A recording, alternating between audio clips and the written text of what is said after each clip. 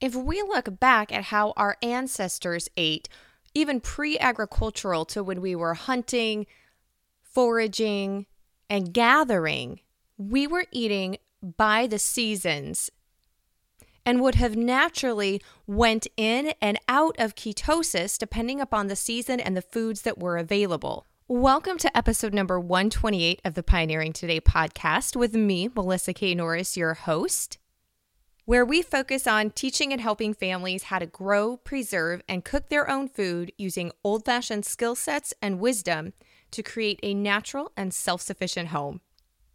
As self-sufficiency, modern homesteaders, people who just plain care about the natural way of doing things, it's really important that we understand how our foods fuel and work with or against our bodies so that we can make the very best choices for us. Our genetics and our lifestyle all play a part in this, including if we have health conditions already. And sometimes we have multiple health conditions, but such as hormonal imbalances, thyroid disease, diabetes, heart and cardiovascular issues, stomach issues. The good news is that we can reverse a lot of these things with the food that we eat. Now, this is part 3 of our series. So if you have not listened to our previous episodes, episode number 126, which is part 1, and that's how to heal stomach acid naturally. So it was my story, how I got off of taking prescription stomach acid medications up to 6 times a day, completely healed my stomach, and have never went back, which then segues right into part 2, which was episode number 127. And that was how to find your trigger foods, talking about different elimination diets, finding out what specifically is causing issues within your body, and our introduction to the ketogenic diet and if it's something that's right for you. Now, this is part 3, and y'all had a lot of really, really good questions. So I brought on Dr. Hilary Lampers today to really dive into these issues. And you guys, this is a fascinating episode. It's on the longer side normally than we have on the Pioneer Today podcast, but there was nothing that I felt that we could cut out. I thought it was all such good information to have. So we're going to be talking about how to eat and live seasonally with your diet for better all health. Plus answering all of the questions that you guys sent in about keto and about your diet, including hormone imbalances, how to avoid the keto flu, if you have diabetes, heart conditions, high cholesterol, some of those other things, how to go about doing the keto diet, if you should even do the keto diet, and if it's safe. So this is a jam-packed episode, and we are going to dive straight in. I am thrilled to have on the podcast today Dr. Hilary Lampers.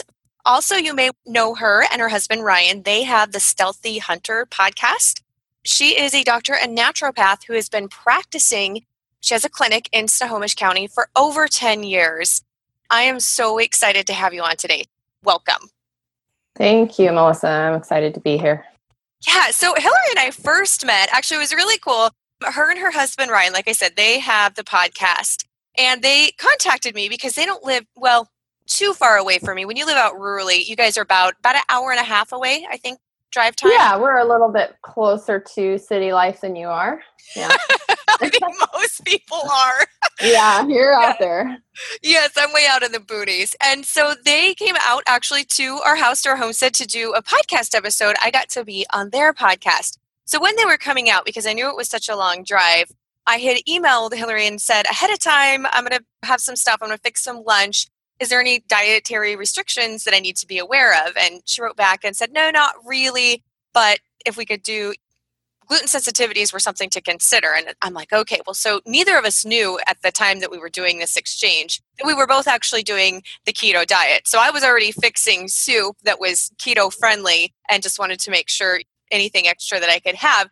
So when Hilary and Ryan came over and we start dishing up and we start eating before we were recording, I mentioned that I was already fixing food this way because I was doing the keto diet. And Hilary's and I just, long story short, we geeked out because we were both doing keto and exclaiming over how awesome and amazing and all the stuff that we were learning and observing about the way we felt. And so I'm like, okay, you have to come on my podcast so that we can talk about keto, and not just keto, but also how what we eat, the foods we eat that we put into our body, how they affect us, how they play obviously into our overall health, but our hormones as well and our gut health. So that is kind of in a nutshell.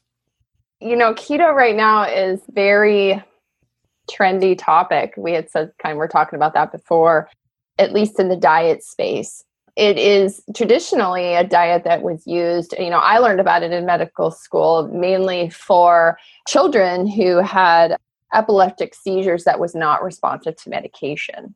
We found that when you had these children eat very high fat, very low carb, moderate protein diets, that they stopped having seizures. And that's really the only time we ever talked about keto, the ketogenic diet, when I was in medical school. So that was just 10, 15 years ago. And in the last, I would say, couple years, especially, we've seen this explosion in regular everyday people that are not having refractive seizures, looking to the ketogenic diet to improve all types of things, like you said before, gut health, weight loss, to work directly with their genetic makeup for brain health and cognitive function. So it's a great topic, but it's also, there's a lot of information out there. And truthfully, it's kind of overwhelming. You can go now, it's so much information on the internet. And I am constantly still doing my research because it's a fairly new thing for me as well, at least in clinical practice, and using it myself, playing with it myself a little bit.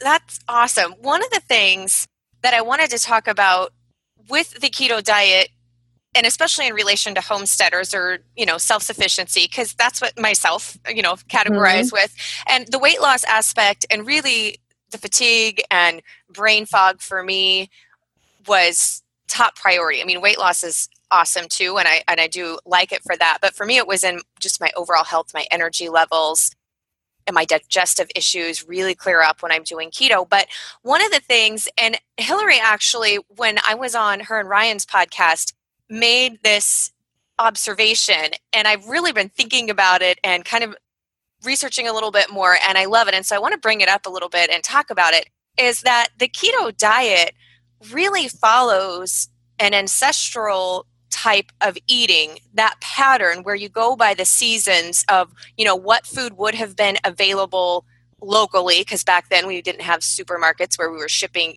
food from all corners of the earth and everything like that. But that in the wintertime, you would have been eating the higher fat, moderate protein, and lower carb, because in most climates, you're not able to grow a lot. You don't have fresh fruit coming on this time of year. At the time of this recording, it's the end of January. But then in the summer and all of that, then you would have had your fresh fruit. So you would have fallen out of the state of ketosis because you would have been having more carbs. But then in the wintertime, that's what your body would have burned that fuel off of. So I love that thought, and really looking at the keto diet. And that's how I'm going to play with it this year myself, is to eat more of those healthy carbs from fruits and vegetables, not refined grains and all that kind of stuff, this spring when it starts naturally coming in our garden. But I thought that was really interesting, a way to look at it, and very true as well. What we see with the ketogenic diet is we're kind of readapting our genetics to living seasonally. And I mean that because typically a ketogenic diet is going to be very high percent fat, right? Over 70 to 80% fat. Carbohydrates are very low, and in people who are doing it really strictly, they're doing less than 20 grams of carbohydrates a day, which is very hard to do in our modern society. And that's because we have so much access to simple carbohydrates that are kind of like empty calories. And we eat a lot more of those in our diet today than ever in history. Even if you're eating healthy and you're doing gluten-free and, you love to bake, I love to bake, we're all eating kind of these empty, simple carbohydrates. These were not things that were around when our ancestors were hunting, gathering, and foraging. We're talking even pre-agriculture here. We have developed so quickly as a species, but our genetics are really very similar to what they were thousands of years ago. If you think about even living seasonally, is that most people didn't have access to high sugary foods, especially all year round. So they were eating berries that they harvested, maybe sweet tubers and root vegetables, certain fruits that grew locally in their area. They were eating those and possibly even drying those and spreading them out through the winter. It was animal products, fats, especially here like in the Northwest, salmon, whale blubber, all these things that people were eating in this cold, damp time of year that was keeping their energy up. It was not simple carbohydrates and sugar. We know that the brain functions, it's glucose, it will preferentially want glucose before fat. That's what we have all kind of tuned ourselves into in the modern day diets that we have from just consuming way more carbohydrate, simple carbohydrate and complex carbohydrate. You are getting more carbohydrate into your diet. And so the ketogenic diet is really kind of putting us in a position where our genetics have to function in a way that it's thinking that we are not going to have all this yummy glucose, sugary berries and all that 6 months from now. So it's used to storing it. But then we start using fat as an efficient form of energy. I think if you're talking genetically, it's probably closer to our DNA. That's why it kind of works so well, I think, over time in helping people just feel clearer, feel better, feel stronger. And when you were talking about carbs, like for me, now every now and then, I'll have a day where I will eat more carbs, where I'm tracking what I'm eating. But for me to generally stay in the state of ketosis and feeling my best, I'm at about 25 grams of carbs per day is kind of where the sweet spot for me. And that, like I said, every now and then I can go up to 50 or 60. And if I just do it for one day occasionally with those extra carbs, then I will stay in ketosis. But I always kind of like to know, what different people, how they are. So I've kind of found that to be my sweet spot. But one of the things I've noticed, especially with applying this to a homesteading type lifestyle, is we're in the dead of winter here. And I went back and doing strict keto. I started actually the first week of December. I did it before Christmas. And, you're tough. You're strong. Oh my goodness. I had to because I had went to a pre-Christmas party over a weekend and I was so tired and exhausted, which is, it was like pitiful. I had to lay down and take a nap in the middle of the day. And I'm like, I cannot get done what I need to get done feeling like this. And I knew it was the foods that I ate way too many carbs. And so I'm like, okay, we're going to get things back on track. But I've noticed since then, because I've been doing it all like 2 months straight now, and it's in the dead of winter, so I don't have very much coming out of my own garden. Actually, I have nothing really coming out of the garden. I have my fresh eggs. The hens have started laying again on a really regular basis, which has been lovely. But that's about the only thing I'm really getting off of my homestead as far as a daily harvest right now. But because so much of what we're able to grow here on our homestead is primarily what I have preserved up as vegetables and some fruits, and then we raise all of our own meat. So I've got my lard and then grass-fed and organic as the practices that we use. My grocery bill has really went down. Now for my kids, they're still having, I'm still baking homemade bread for the kids. My kids aren't on a ketogenic diet, so I will add in some complex carbs and complex grains and things like that as sides to their meals. Then my husband and I are just doing keto. But that's what was really fascinating to me is I'm like, wow, I'm actually using more of everything that we're able to produce or to preserve up from the year eating this way. And my grocery bills actually went down as compared to before. I was kind of excited about that. That's cool. Yeah. It's always a benefit for sure. Yeah. One of the things that you mentioned, and this I'm really super curious on, and then we do have questions that we'll answer from readers and listeners sent in. But so you were talking about the genetic makeup and how we have evolved a lot, but that our genetics aren't. And so how does our genetics, and I'm assuming that different people, obviously we have different genetics, how does that play into with the way that our body processes our fuel?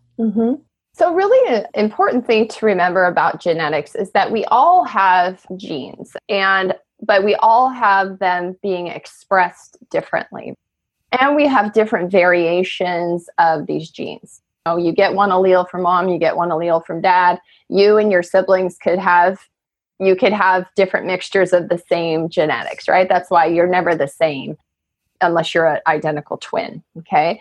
And so we all have these genetic expressions that go on throughout our lifetime. And we do know with the study of genetics and epigenetics and nutrigenomics and kind of the whole study of how nutrition influences our genetics and how our environment influences our genetics is that the way that we express certain genes will also affect how we do on certain diets like this. I think that dieting in general, like picking diets and saying this is what I'm going to do, is that what we learn over time is that some of us do really well on certain diets and some of us don't. And the question is, why is that? Now, I would bet to say the first is that, one, they're probably not being done properly. Maybe the person needs more supervision and education about the diet that they're so choosing to do. And ketogenesis is actually, it's very important really to do a lot of research and understand it and what it means to be in true ketosis before you try this. Because if you just go out there and just Hail Mary it and try this, you could end up feeling really horrible. And a lot of people do, which can be a normal thing. But let's say genetic expression, you have some genes that you will not do well, that genetically are like, you're not going to do very well on a low carbohydrate diet.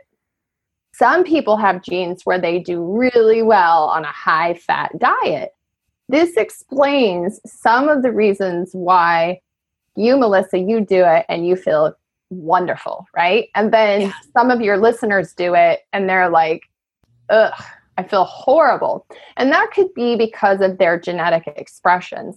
We also have this problem, again, with eating a lifetime of a high carb, high sugar diet. What that does is upregulates certain genes involved in sugar metabolism and fat storage, and then downregulates genes that are involved in glycogen storage and fat burning.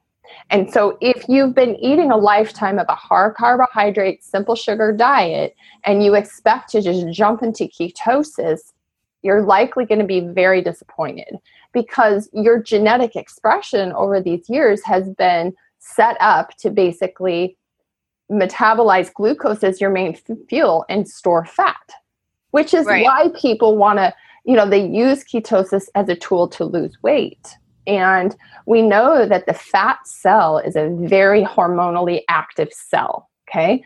It produces thyroid hormone, it produces estrogens, it produces toxic byproducts, it expresses itself with a number of different genetic variances. So the fat cell, if you think you're just going to go in and just start losing fat, your fat cells are pretty smart and they've figured out how to survive. Especially if you do have thyroid dysregulation, if you have hormonal dysregulation, if you have leptin resistance, if you have insulin resistance, all of these things have to start coming together in order for you to really feel good on some of these diets. So I would say for you, you've been taking care of your health for a really long time. You learned about your acid reflux early on. You've learned about some of your other things going on hormonally, you've addressed these things. You're living this lifestyle. You've cut out gluten, cut out dairy, you've cut out simple sugar. You've been working on this for years. So for you to start doing keto, your body goes, yes, I can do this, because you've probably already upregulated those genes that are going to help you store glycogen in the liver and burn your fat, right? So you're more efficient.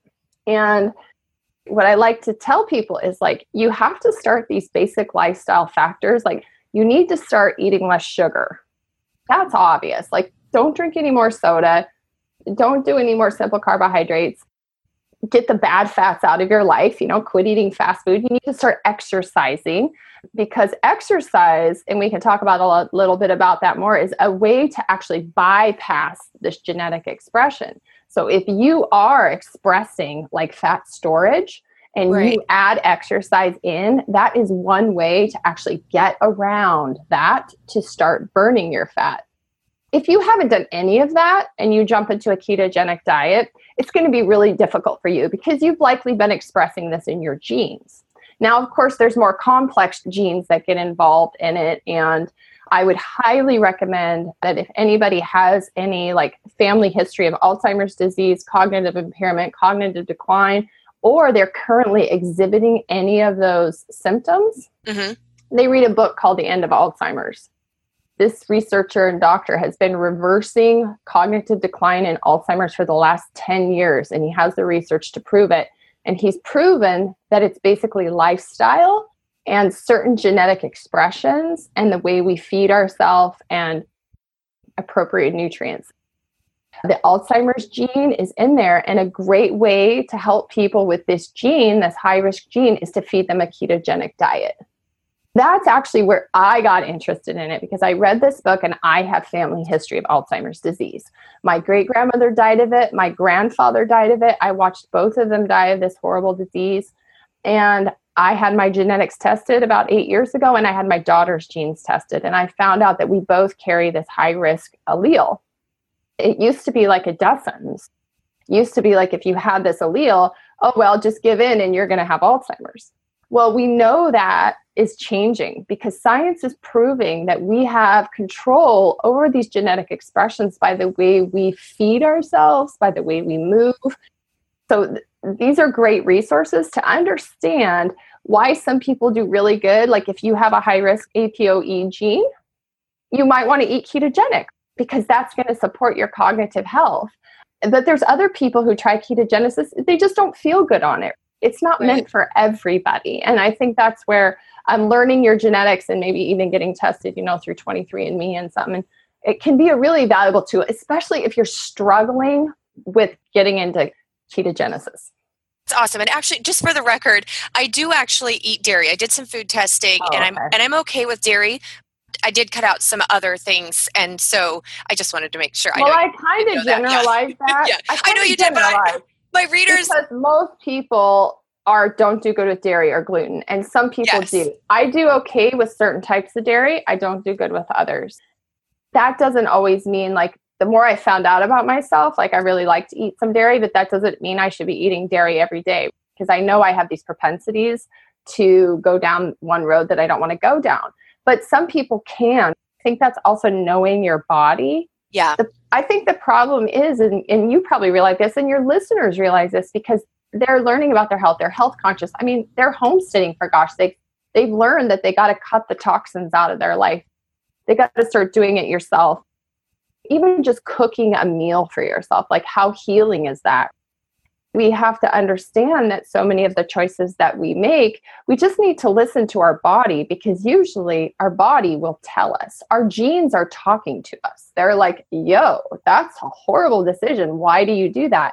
And I think what we do as a society is we've learned to basically out-listen our genes. We don't listen very well traditionally in this culture, and we definitely don't listen to our bodies well. If you feel it in your gut, for one, and your head, and you know it's not right, it's probably not. Yeah. Not everybody does bad with everything.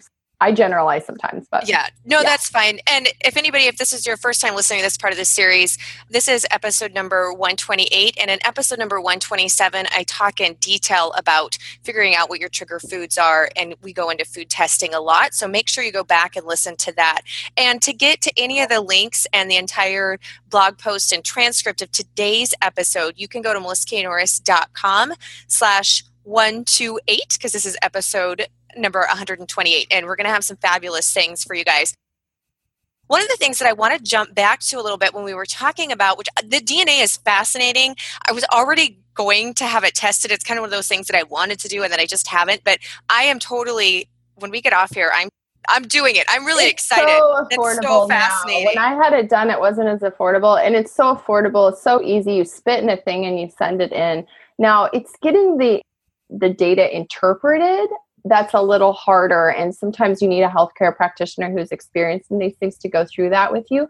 But I'll have something for your listeners that they can get that will have some of those resources to do that so that they can get the information they need from the data that you get from those. Perfect. So guys, that is going to be, to get the link to that Hillary is going to put together for us to help you with that and to get that information, you can go to the show notes, and you can also just go to melissaknorris.com/DNA, and that will directly link you to the resource that Hillary is going to put together for us. So thank you so much for that. I'm excited. One of the things we were talking about, which that makes a lot of sense when you say that that's why some people thrive on keto and some people don't, which brings me to a couple of our reader questions. The first one is people talk about, especially not just with keto, but almost anytime you're doing low carb, but especially with keto because it is so low carb and carb restrictive. They talk about the keto flu. So when people are trying to do it or starting to get in, especially the first, week or two, they feel really cruddy. Like they almost feel like they have the flu. One, is there any way, and like you said already, just to start reducing your sugar now, but is there any way to help avoid that? Is that a genetic thing? Do you have any tips or thoughts surrounding that? Sure. Some people don't ever get it, and some people go through hell for a week, and they usually stop doing it because they think something's really wrong. I think that it's important to remember that, again, those, like we said, the fat cells are these hormonally active cells. And part of ketosis is that you are using fat now for an energy source. Whereas before you were using glucose and your body could just store fat. So when we start to break down fat, that means that everything that was in that fat cell is going to come into your bloodstream. That could include your hormones and recycling. That can include heavy metals. That can include all kinds of things. You're going to feel lousy for a little bit. The job of your body, though, is once that stuff comes into the bloodstream, you're supposed to be able to detoxify it and then eliminate either through sweat, urine, or feces. So those are obviously three things that are super important: going pee, going poop, and sweating, okay? And those are three ways to eliminate during the keto flu. You want to make sure you're doing that. And one of obviously the side effects of keto can be constipation, which obviously counteracts this whole thing of going to the bathroom, especially in women because estrogen is kind of a natural constipator. So constipation is a big problem for a lot of women. And if you start keto, you may notice that you have a lot of constipation, which is not helping the matter of getting it out. So if you are having keto flu symptoms with constipation, thinking about doing some fiber, maybe more fiber vegetables, even a fiber supplement, just to get your bowels moving, right? Because the other thing is, when people start eating a bunch of vegetables and they've never done that, your gut kind of goes like, what? Vegetables? And you can get constipated. So water, fiber, and movement, exercise stimulates the colon to move, will help with that. Some of the symptoms of that flu could be you could have fatigue. You could actually have more sugar cravings, right? That's natural. Your body's like, give me sugar. You can get dizziness, brain fog, nausea, can't sleep. You get stomach pain, that kind of stuff. It usually lasts about a week for most people if you're staying diligent and you're doing some of the things to help it. One is you need to probably have some more calories. Maybe you're not getting enough calories with this diet and you maybe need to eat a little bit more fat. Again, assessing if you're eating the right fats. Okay. Yes. And I think that's where people get really confused because we're used to fat. I think of fat as like butter and meaty, like bacon. People think of fat, but you need to be getting the right kinds of fats. You need to research those types of fats, and you shouldn't be eating trans fats. You shouldn't be eating hydrogenated oils, all these things. And so making sure that you're getting enough of that fat in your diet, but they're the right fats. That's going to be really important. And then upping your calories, maybe, figuring out what your calories are you need per day. And I don't know if you did this with in the last podcast, but there's kind of a simple math formula that you can do to kind of figure out how many per your body weight, how many calories per day you need of each. Yeah, no, I didn't. So I'd love to hear that. And then I do want to touch point on talking about upping your fat if you are suffering from those symptoms, but also that has to do with the constipation that I found over doing this for almost a year on and off, and then especially the last 8 weeks straight, that will help with that. But let's grab, what is that formula? I will also put this in my, my reference sheet on this so that you have it, but it takes that flu is giving you about a week to do it. So that formula is there's 3 things you need to keep in mind. So you need to take your body weight in pounds and then multiply it by 10. Okay. So if you weigh 200 pounds, let's say, you're going to multiply it by 10. So that's 2,000 calories. Mm-hmm. If you're sedentary, then multiply it by 8. So if you're not exercising, multiply it by 8. And then if you're really active and you're already like exercising quite a bit, you want to multiply it by 10. Okay. So you kind of figure out what your activity level is and you use that number. So then when you get that number, then to figure out how much carbohydrate you need that you need is if you figure out what your percent carbohydrate is, and usually that's going to be about 100 grams. So about 100 grams of carbohydrate is about 400 calories. Or you've got to figure it into this might be a little hard to explain over a podcast, but from that number, that 2,000, let's say, which is your caloric number, you're going to figure out how much carbohydrate you need because what would you be, 10% carbohydrate, let's say? 5 to 10%? Yeah. Okay? And then your protein would be 10 to 15%. And then your fat would be that 70 to 80%. Okay. That's going to help you be able to break it down. Let's say somebody, I'll just take it, the one I have in front of me, 190 pounds, I multiply it by 10. I need to eat 400 calories of carbohydrate a day. I need to eat 600 calories of protein, and I need to eat 900 calories of fat. Remember, carbohydrates are, 4 calories per gram per serving, or is it 4, and 9? Fat is 9. That's why your calories of fat are so high, right? Right. It's hard for me to explain, but I'll have it written out for people so they can just fill it in. And then you can figure out. And that's really important because this is another thing. People think like, okay, I need to lose weight. I'll just eat less calories. Mm-hmm. That's not a good strategy. You're not only radically changing your diet and expecting your body now to burn fat if you starve it. Like ketogenesis, I think a lot of people think is like you're starving your body. That's not what's happening here. We're actually trying to get your body to use your fat and burn it for fuel. And that takes energy. You can't not eat enough calories. Otherwise, you're going to feel lousy. You're not going to have enough energy. Yeah. That's really important. So I'll have that formula there so you guys can figure out exactly how many calories you need for your weight and obviously, and your activity level. So as you lose weight and you increase activity, that number will change. You're going to have to keep up on that. I have patients every month assess it. What's your weight? How active are you being? And then reassess how many calories you need per day. And it'll be obvious as the more active you are per day, the more calories you're going to need, even if you're losing weight. Okay? Yeah. And I totally agree with you.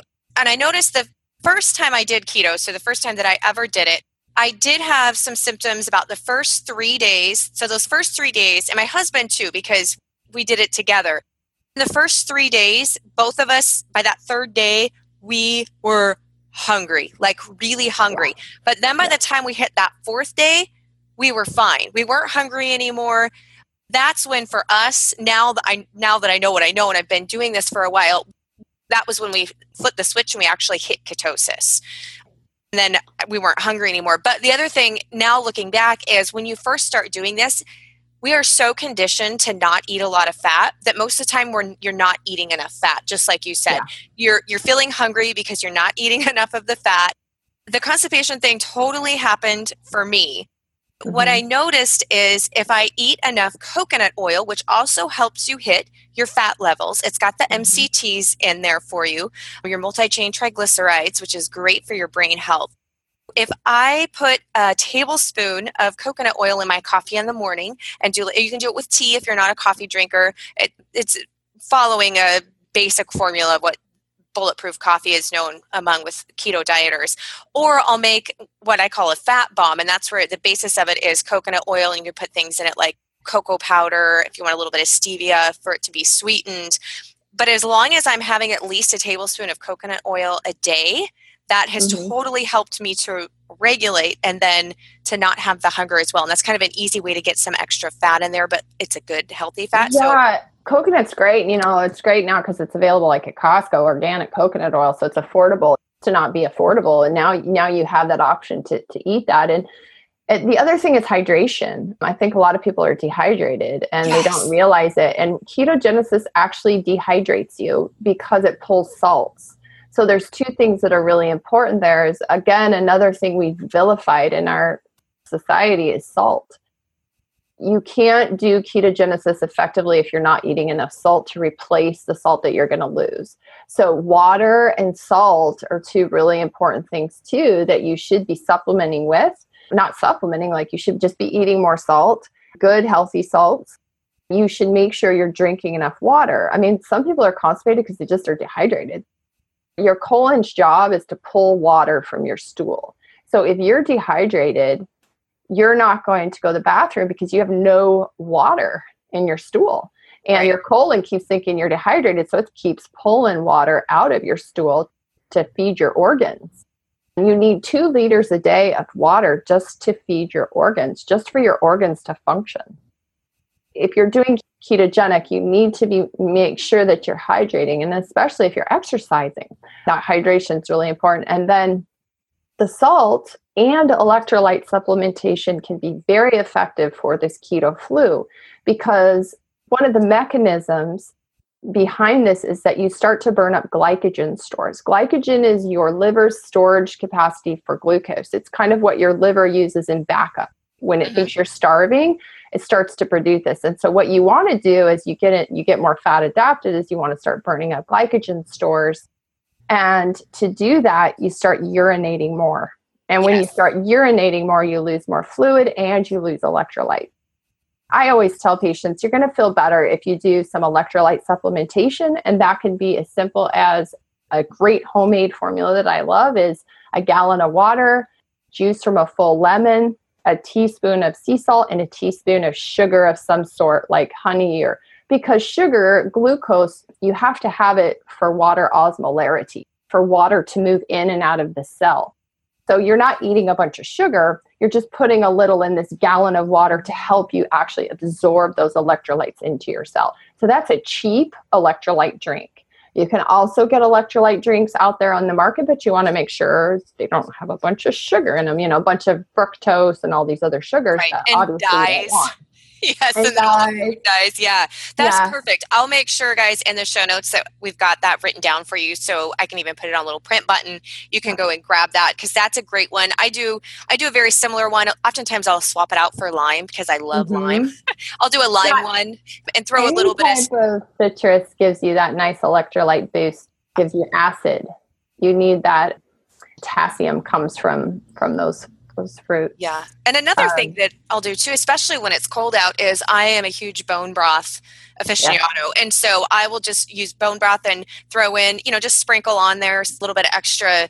I use the sea salt, pink mineral, Redmond's real salts, and just put some of that on top of it and sip that. And then I'm getting lots of wonderful things from there too. But yeah, just kind of have something there that you're sipping on all day long. Is really helpful with keto. And I've noticed too, if headaches, if I don't drink enough water, and sometimes people will complain about that too on keto, about headaches or when they're going low carb. And I think a lot of that has to do with, just like you said, with dehydration. And so that can really help if you're having that too and help you to avoid that. Now, what about if somebody is a diabetic? Because a lot of times people get confused with ketosis and ketoacidosis, which they are two different things.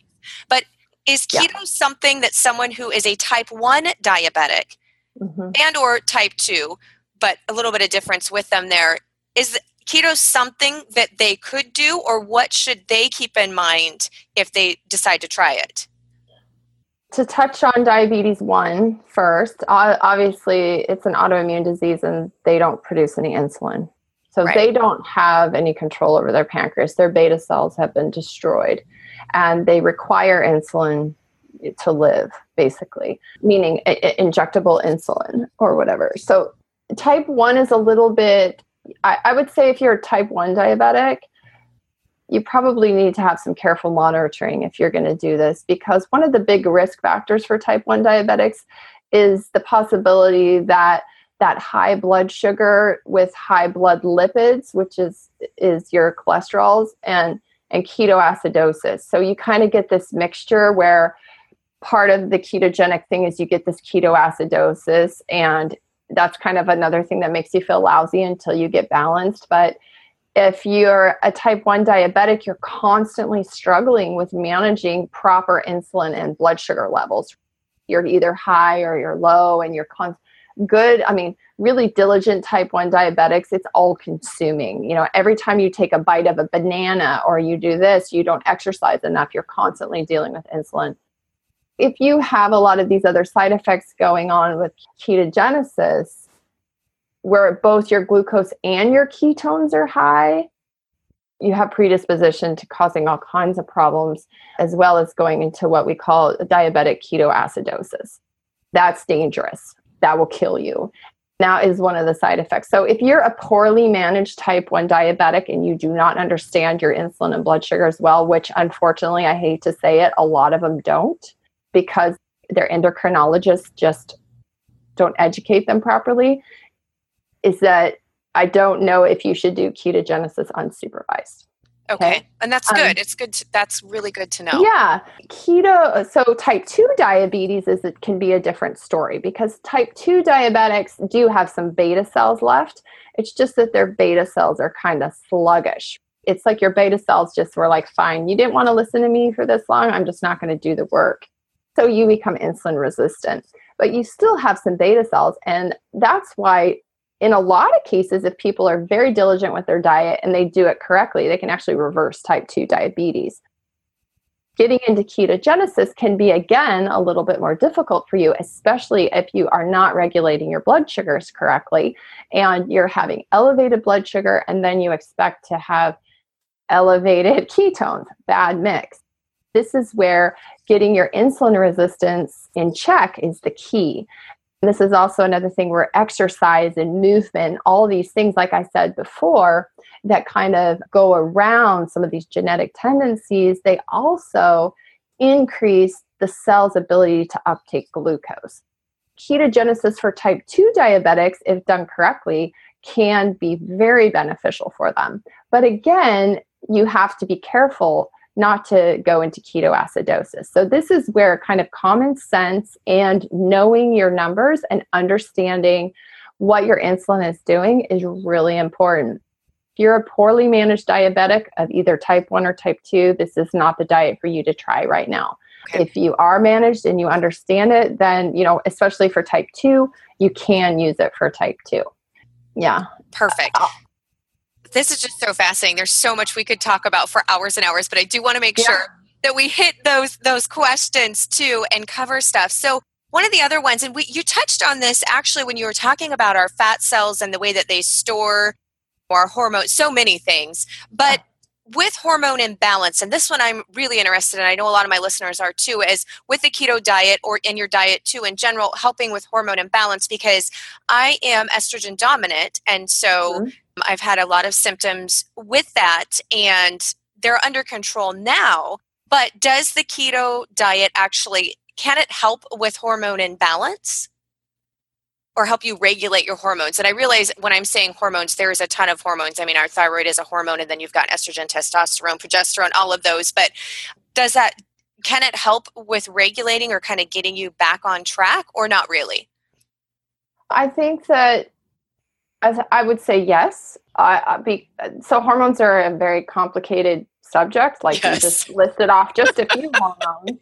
Fat cells, like I said, they have their whole own hormonal thing going on. And once you start to learn, once you start to become a fat burner instead of a fat store, you will over time eventually change your hormonal protocol.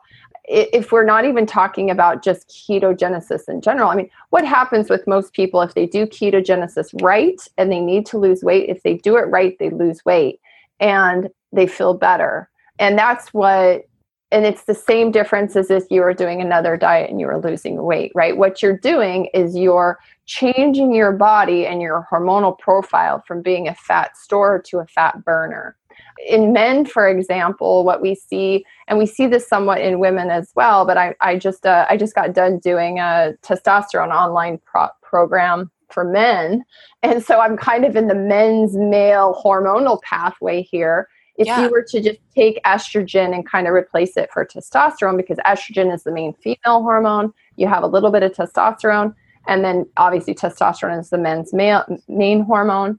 But if you kind of think of estrogen and testosterone working the same way in men or women, is that when you decrease blood sugar and you decrease insulin, so your insulin is what we call sensitive and it's doing the job it's supposed to, right? Right. What we see is that the cells are working more efficiently, therefore the fat is not storing. And what your body will do is it will naturally have this increase in testosterone, human growth hormone. Those two will go up. So in women, the estrogen will go up some to help you burn fat. And you got to be careful because estrogen can be fat storing and fat burning, but it will balance those kind of burning hormones, especially human growth hormone, to help you burn that fat. And at the same time, we'll see leptin go down, we'll see insulin go down, we'll see some other hormones that are fat storing go down. And so what it's about is it's kind of more about your hormonal pathway is more about getting you to be a more efficient fat burner. And that takes some time. And that involves that whole process that we talked about with kind of learning how fast and how well you can get rid of fat. And that's where the hormones would play into it. Now we see estrogen dominance in everybody today. It's a very common condition, mainly because of the exposures that we have. Right. Men especially are being heavily affected by this because obviously they have a little bit of estrogen, but nothing like we do, right? And so they're experiencing really kind of detrimental things in their physiology by being exposed to all these estrogens in the environment.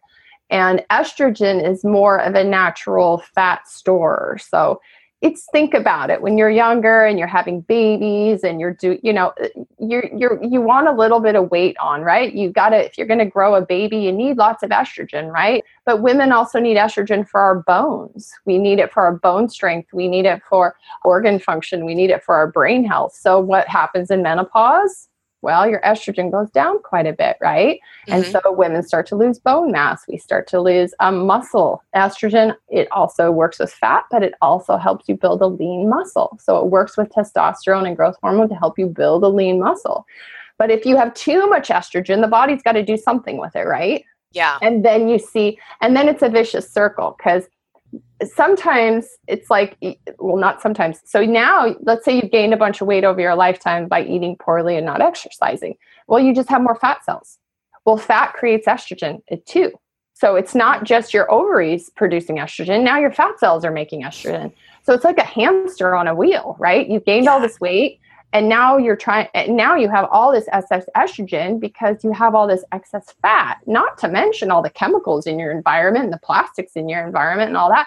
So it's like, as women and men, we need to be careful of how much fat that we don't need that we're storing on our body, because that fat is producing estrogens, it's absorbing toxins, and it's holding on to a lot of that. Again, why you feel like crap when you start losing fat cells, because all that stuff is dumping into your bloodstream. So it's kind of this thing where hormones are like really in balance, and they have this really good sweet spot where they love to build lean muscle, help you burn fat, keep enough fat so your organs function, right? And your brain functions, which is ketogenesis, right? Help you be an efficient burner. But what we see today is the excess of everything is creating our hormones to just either one, be overworking, underappreciated, exhausted. And then in a lot of cases, like we see with adrenal hormones, is they just completely, or thyroid and adrenal, they just go, sorry, I'm not doing this anymore. We see diabetes. Yeah. This is why diabetes happens. The pancreas is an amazing organ. It will produce insulin for you for most of your life unless you abuse it. And then at some point, it's like the little boy who cried wolf. It says, forget it. I'm not doing this anymore, right? And those beta cells just start dying off, or they start getting sluggish. And the next thing you know, you have diabetes. Yeah. And so these are all things that they work really synergistically together. But the diet is really key to keeping you in that sweet spot. And that's why ketogenesis can be really powerful for a lot of people, because it trains your body to efficiently burn what you don't need. Yeah. And that is excess fat. Now in the winter, I guess if you lived out in a teepee or a longhouse and it's cold, people put on fat, and they ate more fat. They ate more protein, like Eskimo, I can't say that anymore. Alaska Natives. I mean, some of these tribes, they eat nothing but fat and protein. Right. And they're not overweight. They have extra fat on them, but this is what keeps them living in those climates. Right. You can't live in those climates without some blubber. It's just kind of how it is. So I think it's a big, complicated picture. But think of it as just really like, am I a fat burner? Am I a fat storer? And if I do this diet, what starts happening to my body? Do I start feeling worse? Do I start feeling more depressed? Do I start gaining more weight? Well, you're probably not doing something right, or your genetics aren't really set up for that. But the majority of people, they slowly start feeling better, right? Yeah. They slowly start losing weight. They slowly start having more brain function and energy and stuff. So there's always going to be a percent that not these things don't work for. But right. I think you got to look at hormones. It's just your body does work, and you need to do work too. So your hormones are constantly working for you, but if you don't help them out, they will start working against you. Got it. No, maybe a long answer to a short. No, but it's really good, because I mean, like you said, I mean, I have hypothyroidism, so I have low thyroid. My adrenal glands weren't functioning as they should. So I've got that whole, that little triangle there. And then it was estrogen dominant. So my progesterone levels were really low. So was my testosterone levels, actually, by lab. And so I'm actually on really low dose prescription testosterone cream right now. And so I'm, and part of that, I'm really hoping that a lot of that will reverse as I stick with doing, ketosis, and I'm noticing a big difference already, like I said, in symptoms, all of that stuff. So I'm really excited to get the gene testing done to see how that correlates. And let me just say one quick thing is that there's a few things that I think, everybody should take into consideration before they even start this. Where are their other hormones at, right? Do they have their thyroid under control? What are their other sex hormones doing? What is their adrenals doing? Adrenal fatigue is a really big problem. And if you try to start ketoacidosis with adrenal issues, you're going to have a lot of problems, because adrenals, they balance your water, they balance your electrolytes. People that have inflammatory conditions and elevated cholesterols and all these kinds of things, they usually have adrenal issues. And most of it is because we're all chronically stressed. We're just stressed out in ways that our ancestors weren't. And so it's important to, I think, address some of these other systems in your body and kind of build them up maybe a little bit, or get the support like you're getting the support, before you just jump into a diet like this and then you wonder why you feel so lousy. It's not, diet is meant to really be a foundation for all your health. But if you've trashed your health for a while, or you just haven't been feeling really good, or you have a chronic illness, or you're chronically inflamed and your mitochondria aren't working and producing a lot of energy, burning fat for energy requires energy. And if you don't have that, it's going to be kind of a letdown for you. So that's where I would say, either see a naturopathic physician, or, there's lots of resources now to figure these things out and to address some of your health conditions and concerns before you maybe just jump into things that's, people are talking about and liking, without more understanding of what your body needs. And adrenal fatigue is a big one, because everybody's stressed out. So right. I always like to address that. And speaking of, health conditions and everything, we actually had one reader comment or question. And so she actually has a couple of them, which we've talked about some of them in constipation, where, with some people with cutting out all of those grains and stuff, we talked about how you can get constipated on the keto diet and ways to combat that. But is it doing a ketogenic diet, is it okay for running and race training? And then she also wanted to know about safety if you have heart disease or a strong family history of heart disease, stroke, and diabetes, which we talked about the diabetes. And then she also mentioned a condition that I'm not familiar with, polymyalgia rheumatica, PMR for short. I'm not familiar with that. So let's see. So to answer the first part of that question, yes, I think if she's, so I'm assuming if she's running and training, she's been doing that. That's a fairly new thing in her life, or that's probably not a new thing in her life. You know, if she's been an athlete for a while in training and her body is used to that, then using ketogenesis can be a great tool to basically burn more fat. I think you need to be careful, though, possibly with maybe the type of exercise, like how much excessive endurance exercise are you doing, or et cetera. But there are a number of researchers and folks out there who use ketogenesis as a training tool, and that becoming more efficient at burning fats gives you longer lasting energy, and you will have better results without what we call the bonk. And the bonk is when your brain is used to being, and your muscles are used to being fueled only on glucose, that you hit a wall at some point, right? And anybody who's an endurance athlete or does anything extreme, you know what that is you hit the wall, and your body is basically, you can no longer even absorb glucose.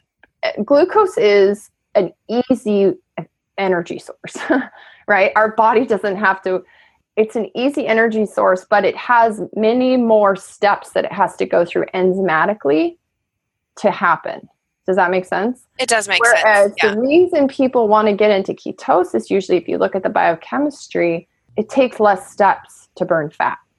So you're becoming more efficient, right? Yes. So instead of having, you're just more efficient. Your body can create energy with 4 steps instead of like 12, right? Which is what glucose has to do. But if you've trained your body, which most people have, to use glucose as an energy source, and that's what you're used to using when you train, is you're now going to have to train your body, right, to quit utilizing glucose.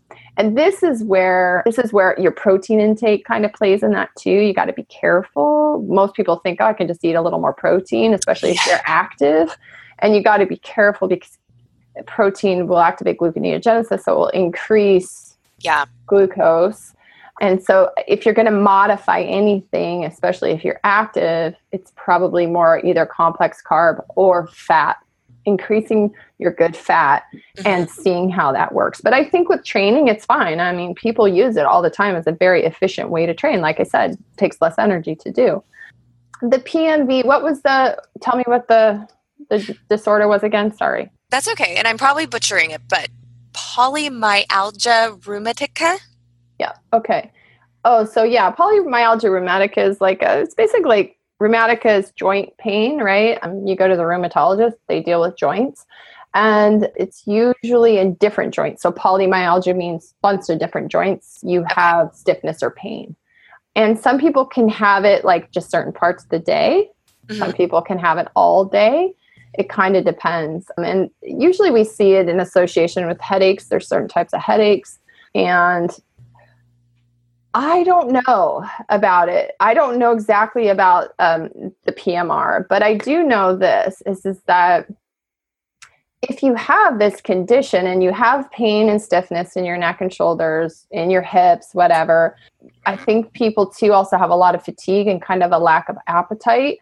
And they also can suffer from anemia. And so it's important if you have this condition, one, to know all your numbers, right? You don't want to be anemic. That's not helping you. That's causing you more pain and fatigue. And if you have, if you're not eating enough, it's going to be hard on ketogenesis to consume that much fat, right? Because fat's really filling. It's kind of hard to eat that much fat until you learn how to, right? And so it can be, I would say that because of the fatigue and the pain that can come with it, I would see it as helping in the long term.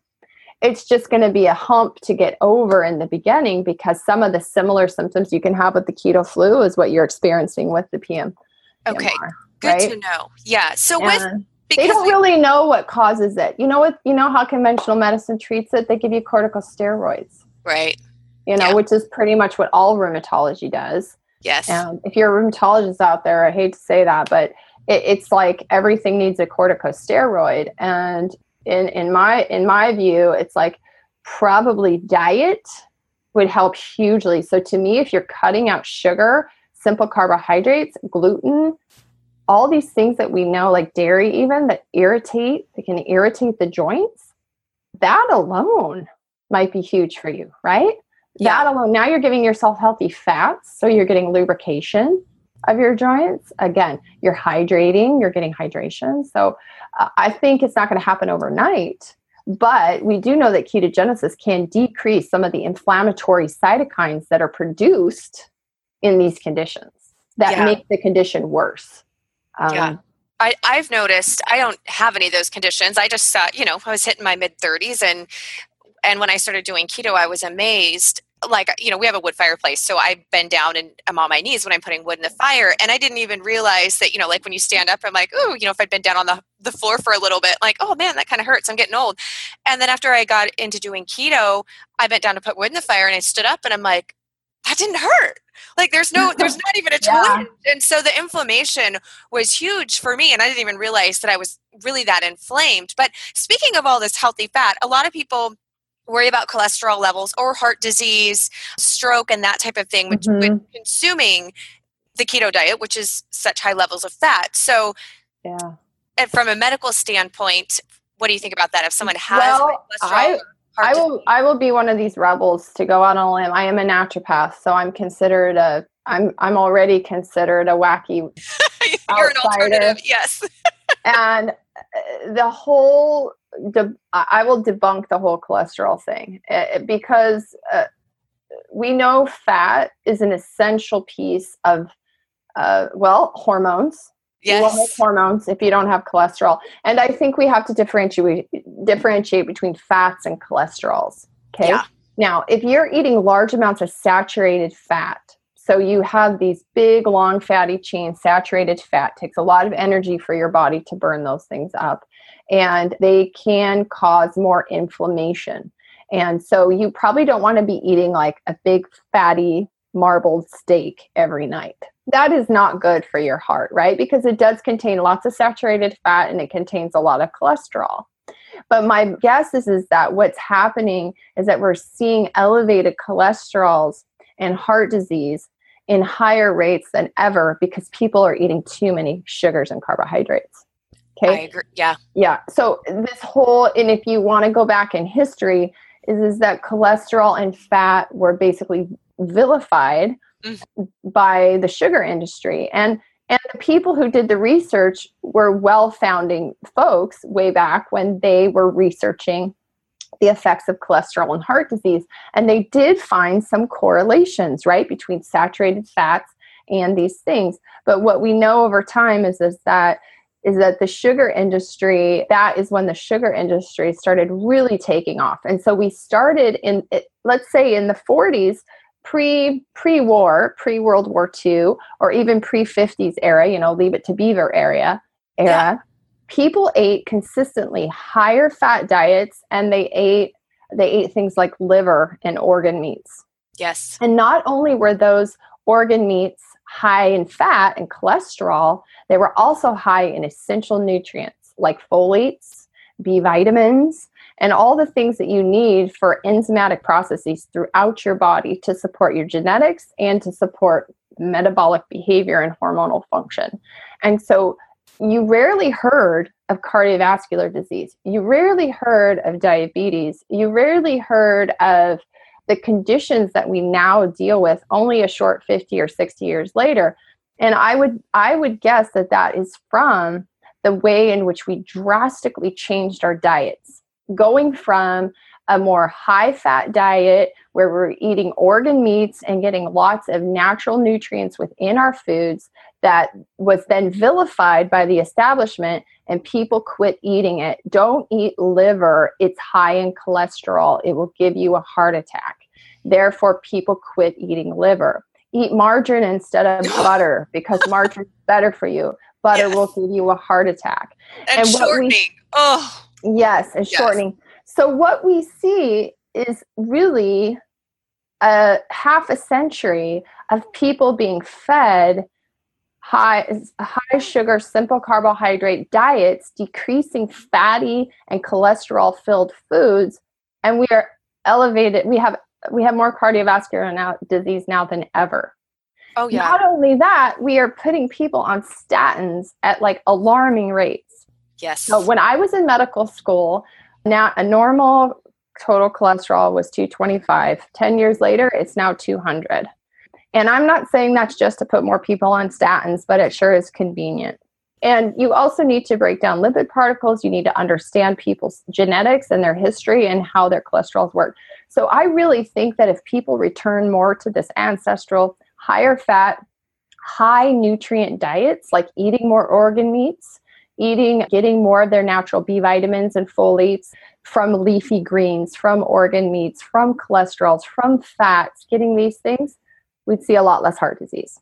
Yeah, I agree. Yeah. And too, like when you're eating this way, when you're doing it the right way, which is Hillary and I both have been stressing that it is not eating, a bucket of margarine for your fat. I mean, this is from doing it from a whole foods perspective that we're talking about. But the amazing thing that I've discovered when doing it too, and so is my husband, is one, when I've tried to do so-and-so diets in the past, not a keto diet, but where you're just dieting, is I was hungry and it felt like I was starving myself, and that was the only way that I lost weight, and I couldn't sustain that for a long period of time because nobody wants to be hungry all the time. It just doesn't work long term, which is why we have such a huge society of yo-yo dieting, where you lose weight and then you gain a ton back and you go back and forth. But when I'm eating the ketogenic diet and eating it from whole foods, vegetables, good quality meats and those fats, we both eat way less. Like our hormone, our gremlin levels and your hunger levels, all of those, like we're just not as hungry. We eat less food, but we're not hungry. And so for me, it's actually been very, very freeing because I'm not hungry and I'm not constantly, trying to, in the beginning you do track your macros. So like you were talking about, your calories and making sure that you are getting enough fat grams and that your carb grams where you're keeping them. But after a while of doing it, you kind of intuitively know, from looking at that, what it is. And so I've actually found a lot of food freedom with it, and I'm not hungry and I feel great. So, but I think having that extra fat is just satiating, and it keeps your blood sugar consistent for longer. That's what it does. It's just, it's not yo-yoing, like you said, because if you don't eat enough fat or even protein, really, your blood sugar yo-yos, and that's what makes people hungry. And there's another condition right now that I'm actually seeing in patients of mine, not even overweight patients, and I'm starting to see a lot of it, is we traditionally only saw in people that were obese. Mm-hmm. And now we're starting to see it in, 70% of the population is overweight or obese. So, that's the majority of people who come to the doctor or are in that group. But starting to see what's called leptin resistance. And you mentioned ghrelin, but leptin, so ghrelin says, I'm hungry, let's eat. And leptin says, I'm full, stop eating. Mm-hmm. And, insulin resistance, you hear a lot about that, right? Like your cells become resistant to insulin, so you can't absorb blood glucose anymore, which isn't good. But now we're seeing this associated condition called leptin resistance, because when you do get full, leptin there's like a feedback loop with your brain. It tells your brain, okay, she's full, quit eating. And what we see with people who have more fat cells and their fat stores is they have more leptin, but the feedback loop gets screwed up. So now they're always hungry. They always feel hungry. They're always hungry. And this is a big complaint of people who are overweight, obese, and they're just like, people are like, well, you just need to quit eating. And they're like, I know I should quit eating, but I'm not actually full. I don't feel full. So they overeat because they're trying to feel full. And what we see in the blood is leptin starts to go up because the brain is not getting the signal anymore. It's become resistant to leptin. And this is from years of overeating and eating the wrong foods. And so this is now another condition that used to be so rare. Leptin was not even something on our radars. And now we're having to test people for leptin, especially if they're obese, because if you can't get their leptin under control, they can't actually tell their bodies that they're full. Right. And so they're always hungry. And I think that's what the fat does. Once you fat adapt and you start to lose some of that excess fat, you're making your brain more sensitive to leptin. So you're full and you stay fuller longer. Yeah. That's fascinating. I didn't actually know that about the leptin, or especially that it's becoming an increasing thing like you were saying. I think one of the interesting things too, when we look back at, going as far back as we started the whole podcast and talking about kind of an ancestral pattern of eating. And then now, even when you look back to the 1940s and 50s, and then we had this fad of the past 50 to 60 years of doing low fat and higher carbohydrates and grains. And you can just trace and just look at society as being a food experiment, essentially, and look at the vast amount of chronic conditions that we have. Used to be things that were rare, and now, it's just exploding, all different things. And when you look at the food as a correlation and see that pattern, I find it really fascinating, and I'm really excited to see this shift of getting back to the whole foods and to looking at why we changed eating patterns and when we did, and starting to reverse and to go back to those ways. I find it all really fascinating. So thank you so much for this. It's important. Food is important. Food is life. And if you don't feel good on a ketogenic diet and you can't do it, just remember that choose the right foods most of the time, and you will change the way you feel. It's just common sense. It's easier said than done, but food is where it starts. So.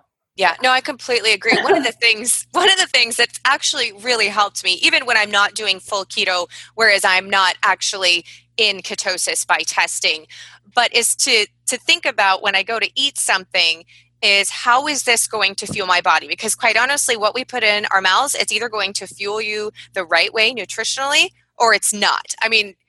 There's no way that a chocolate chip cookie is going to fuel your body no matter how you want to frame it. Let's just be honest. And I'm not saying never have a treat. It's so good, Melissa. It is so good. How can you pass up the chocolate chip cookies? Well, I know. The next day you go like, why did I eat those chocolate chip cookies? Exactly. And so that's what I try to really think, because there are times when I'm struggling, and I will be full out honest with y'all. I made last night fresh ground whole hard wheat organic full of butter bread, because I bake all of our bread here, sandwiches, and I was slicing the bread and it was still warm and I ate a piece and it tasted so good. And I'm like, I'm just having this, that's all organic. I made it. And you know what? This morning, my digestive system totally let me know that wasn't the right choice. So I don't always do it, but if I can remind myself, how is this fueling your body and how is it going to make you feel tomorrow morning or that night or whatever, that really has helped me overall to make, on a chronic basis, much better decisions on what it is that I am eating. I hope that someone may find that helpful. This is really the foundation of mine and my husband Ryan's whole point. I've been in medical practice and I've worked with patients for, I've been in the healing fields for 20 years and in private practice for 10. And we started over a year ago. For 20 years, we've grown a garden. He's hunted. We've procured all our own meat. We don't have the homestead you have, but on our small half acre, we've really tried in the last 20 years to create a lifestyle that we feel is improving us for the long term and keeping us young, helping us feel better. And, it's all trial and error. We've learned over the years. And, my husband started eating more fat as well and noticed his joint pains went away, something we weren't doing 15 years ago. You learn, but this is our mission too, is learn your body, understand your body, even just the simple things of listening and getting out and growing your own food and having a relationship with that can make a huge difference too in how your body utilizes it, metabolizes it, because we just have so much access now to food that we just have no idea where it comes from. We trust other people and we trust a lot of people we'll never meet and we'll never know that these animals were raised right, that the lettuce people wash their hands. We put so much trust nowadays in other people to produce our food and to keep us healthy. And I think a big piece of this, and knowing what your body, like you're making fresh bread for your children, like that's fabulous. But you know for yourself, if you eat a bunch of that, you're just not going to feel good. Even healthy foods cannot be great for you, but it's learning that. It's understanding that, and it's having a relationship with your food. And you know, me and Ryan with Stealthy Hunter and our Hunt Harvest Health podcast, that's what we want to do, because there's so many people who don't have that relationship with food. And I think if we created that, if we just keep up with it, like what you're doing and helping people to be more self-sufficient, that's when you learn that and you feel that in your body, like there's no drug, there's no supplement, there's nothing that can replace that. I feel just fortunate that we have the ability to do this. You know, it takes some hard work for sure. You know that. Yeah. And the whole fact that we have the ability right now to do something like ketogenesis, you know, to go to Costco and buy coconut oil. 100 years ago, we would have been slaughtering our own animals and marbling the fat and pulling, you know, and creating all these things. And it's a lot harder than it is nowadays. So we actually have it easier to change how we feel and not be relying on medications and things that eventually will be the course if you aren't proactive. I just love what you're doing. You know, Ryan and I love what you're doing. We follow you. We listen to your podcast. I mean, I'm going to make soap here at some point. I ordered everything. So now I'm learning too. However we can support your folks out there and just get the word out that these things are important. Ketogenesis is super cool. It's super cool. It just takes some trial and error. Yeah. No, yeah. Thank you so much for coming on. And actually, I have to share, we had your guys' bear steak last night for dinner. And that was the first time. My husband hunts. We've had lots of venison and elk, and we raise all of our own meat and all of that. But none of us, my kids, my husband, none of us had bear steak before. So that was really fun. We really enjoyed it, and not gamey at all. It was it's really fatty too. If you want a good fatty meat, it's for wild game. We use it because we love the fat. It's nice and fatty, like pork. Yeah. It was great. So I'm like, oh my God, we're going to be on today. And I'm like, I got to mention it. You had the perfect setup there for me to say it. So thank you. Yeah. It was great. It was really exciting actually to get to try it. I was kind of like, you're excited about soap making. I'm like, oh, I get to try some bear steak. So it was awesome. Yeah. No, thank you so much. You guys have been awesome. I know we'll continue to get to do things together. Sure. I just love all the stuff that you put out there. And thank you so much for coming on and spending the time with us and with the reader questions.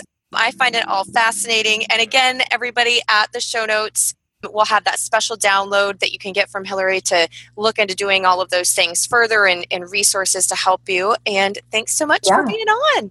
You're welcome, Melissa. I really appreciate it anytime. I love to talk all this nerdy stuff. So I'm always here.